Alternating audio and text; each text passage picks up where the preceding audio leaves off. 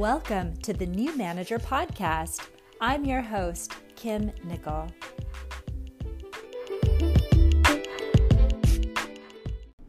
Hello and welcome. I'm glad you're here. I hope you are doing well and enjoying the last few weeks of the year. I have been doing a lot of reflection, both myself in my own life and my work, but also with my clients. And sometimes with their teams as well, which is always a lot of fun. But one of my clients and I were talking about how the work that we do around how to manage people and how to be, how to step into more of this authentic leadership style, how useful it is in other areas of life. That when we learn how to communicate or just to think differently about building trust or communicating effectively in the workplace, it also becomes something that you can use in your personal life with your relationships. And because we're kind of in still a holiday season, I've been thinking about this, especially around communication, and especially if you are gathering with family where communication may not always feel very good, like if there's a potential for conflict or if you have some old patterns. This is something that is so normal. It happens a lot. We feel like very competent, capable adults. And then you go hang out with your family and all of a sudden you can feel like a frustrated kid that nobody listens to or, whatever your particular pattern is. It's very interesting to notice how this happens. So I wanted to think about what's a concept that I could share with you today that would be both very relevant and useful in the workplace and also have utility in your personal life, and especially with family and especially around communication. So that brings us to our topic today, which is something I call opinion tennis. I don't know if I've talked about this before. I might have early on. It's a concept that came to mind when I was doing a lot of teaching a couple of years ago. And I had observed from my own life and also from a lot of what my students had told me, there can be this dynamic that happens in a conversation where one person says, "Here's what I think." And then the other person says, "Well, I have an opinion about that." And then the other person says, "Well, I have an opinion about that." And all of a sudden, you've got this back and forth that can get escalated, can feel a little bit heated. And it's almost like a rally in tennis where you're just hitting the ball back and forth over the net. "Well, I have an opinion about that." "Well, I have an opinion about that." "Well, here are my thoughts on the matter." "Well, here are my thoughts on the matter." And it can start to feel combative. It can start to feel like we're against each other. It can start to feel like a conflict or friction. It can start to feel like, this person just doesn't understand. Let me explain again. Let me explain louder. Let me make myself more firmly clear. And it goes back and forth, and it can be very exhausting. It takes a lot of energy. And at the end, it can be very questionable what, if anything, was accomplished. And I think that we can find ourselves in this situation more often than we realize. And in the workplace, especially if you are in the role of being the manager, or if you're leading a team meeting, or you are, facilitating some kind of group exchange or some kind of conversation, it really helps to notice when this is happening and to keep two specific things in mind that can help prevent that from happening. And if, you already find yourself feeling like, why does it feel like we're arguing? Like I'm trying to convey my point and that they don't seem to hear me because they just keep talking about their point. you find yourself in one of those situations and it feels like a never-ending cycle where you're just caught in this loop that keeps happening, good news, you're human, it happens, and I have an idea that can help you when you're in that. So the first is to think in terms of what is the foundation that we're both standing on here? Like, what is our common ground? And you can do this either from the perspective of, like, what are the things that we do agree on here? Like, let's just understand kind of what are the assumptions we're both standing on? What are, what is it that, is common here? What is the foundation for this conversation? And that might be reviewing, like, what are we here to accomplish? Like, what is what are we both here for? Sometimes it can sound like, we both know that we care a lot about turning out a quality product, or we know that we both care about solving this particular challenge. Like, let's make sure we are understanding what the actual challenge is. Like, what is not just the thing we agree on, but what is the thing that is common, the ground that connects us, the very foundation that is kind of underneath all of the back and forth. Like, what is that? Getting some clarity and specificity can help to reorient us and understand, like, what is this, what is this conversation about? And then the other part is thinking in terms of your intention for that conversation.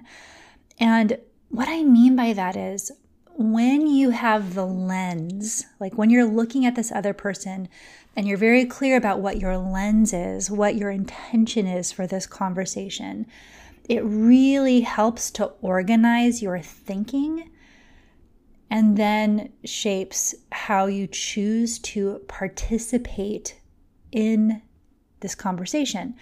So in the workplace, one of your intentions might be, I want to deepen my understanding of how this person sees this challenge, or I want to build trust with this person. So I want to, hear more about their perspective and point of view. And so you go into that conversation knowing, hey, I don't need to put my point of view first and foremost, like what I'm here for, even if I have a different perspective. I really want to understand how they're thinking, and I want to understand where they're coming from, because that will help me, that will be useful, that will help me to build trust here. Like, I just want to come in to kind of deepen my own understanding here. That would be really different than if you came in with the intention of, we need to make a specific decision on this specific thing. And so let's have a conversation that gets us closer to a decision. That conversation is going to be different.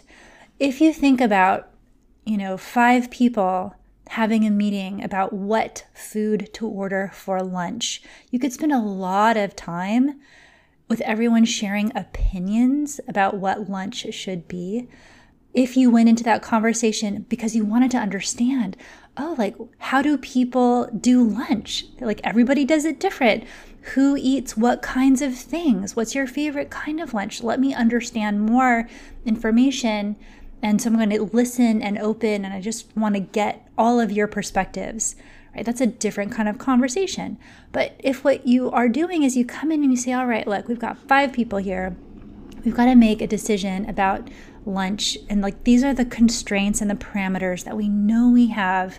We know things aren't ideal, but this is what we do have. And this is the time frame in which I need to come up with an answer. So let's figure out what's going to be the most effective use of our time so we can come to the most satisfying answer. That is a very different conversation.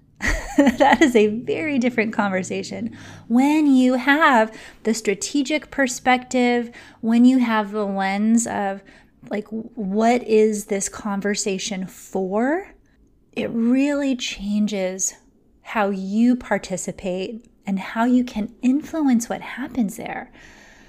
Now, if we lift this same concept and we drop it into a family dinner at the holidays, where people have different opinions about the world and maybe even about you. Like you might have family that has lots of opinions about you.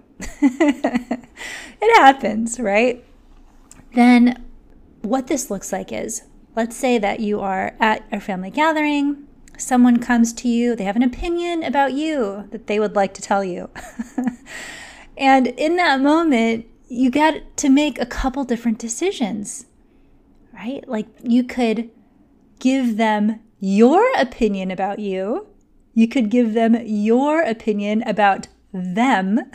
You could, give them more information about, where you think their gap is in their opinion.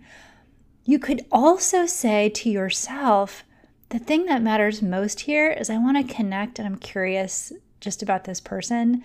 So they're allowed to have opinions about me. It's fine. Like, it's not my favorite thing. I wish things were different. I wish we had a different kind of relationship. But, just for this meal, I want to see what happens if I just am like, okay, thanks for sharing that. Like, that's interesting. Let's talk about something else. Like, actually, I'm not, available for that. Or, okay, like, I hear you. What else have you got? Anything else? Might as well, let's just tell me now. You can approach this in a lot of different ways, and not from the perspective of needing to be right or needing to correct them or needing them to change, but just from the perspective of, what is our common ground here?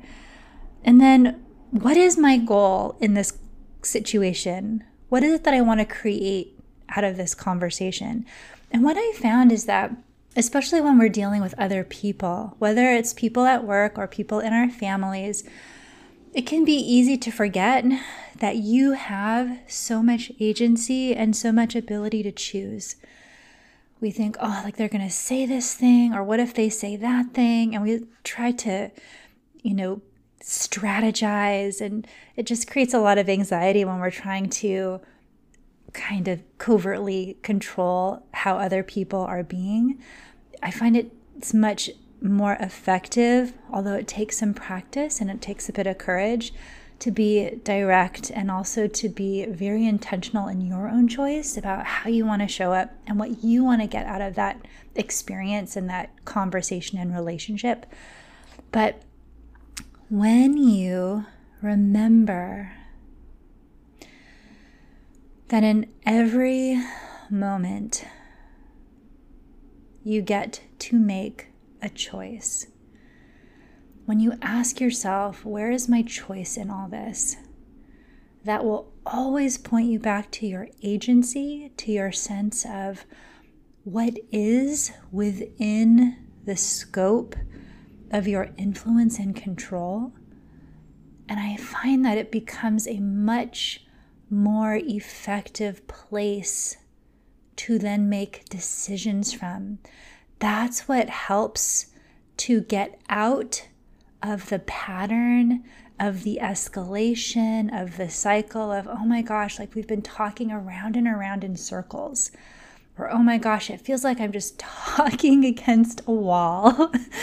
And, or I'm in this unending tennis match where everyone is sharing their opinions and yet nothing is actually happening.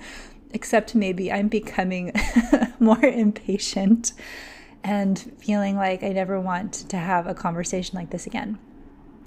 When we pause and ask, okay, where is my choice in all of this? What am I going to choose?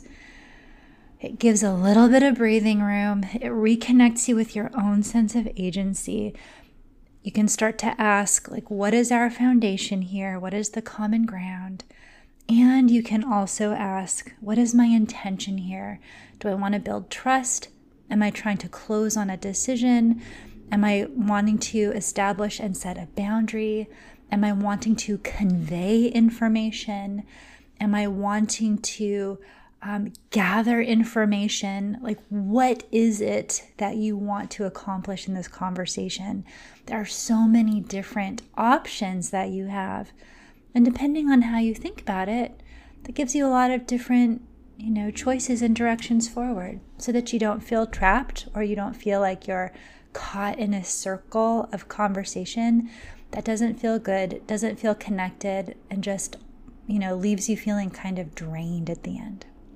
So that is opinion tennis and how to get out of it. It's interesting too, you might start to notice when other people are getting caught in it.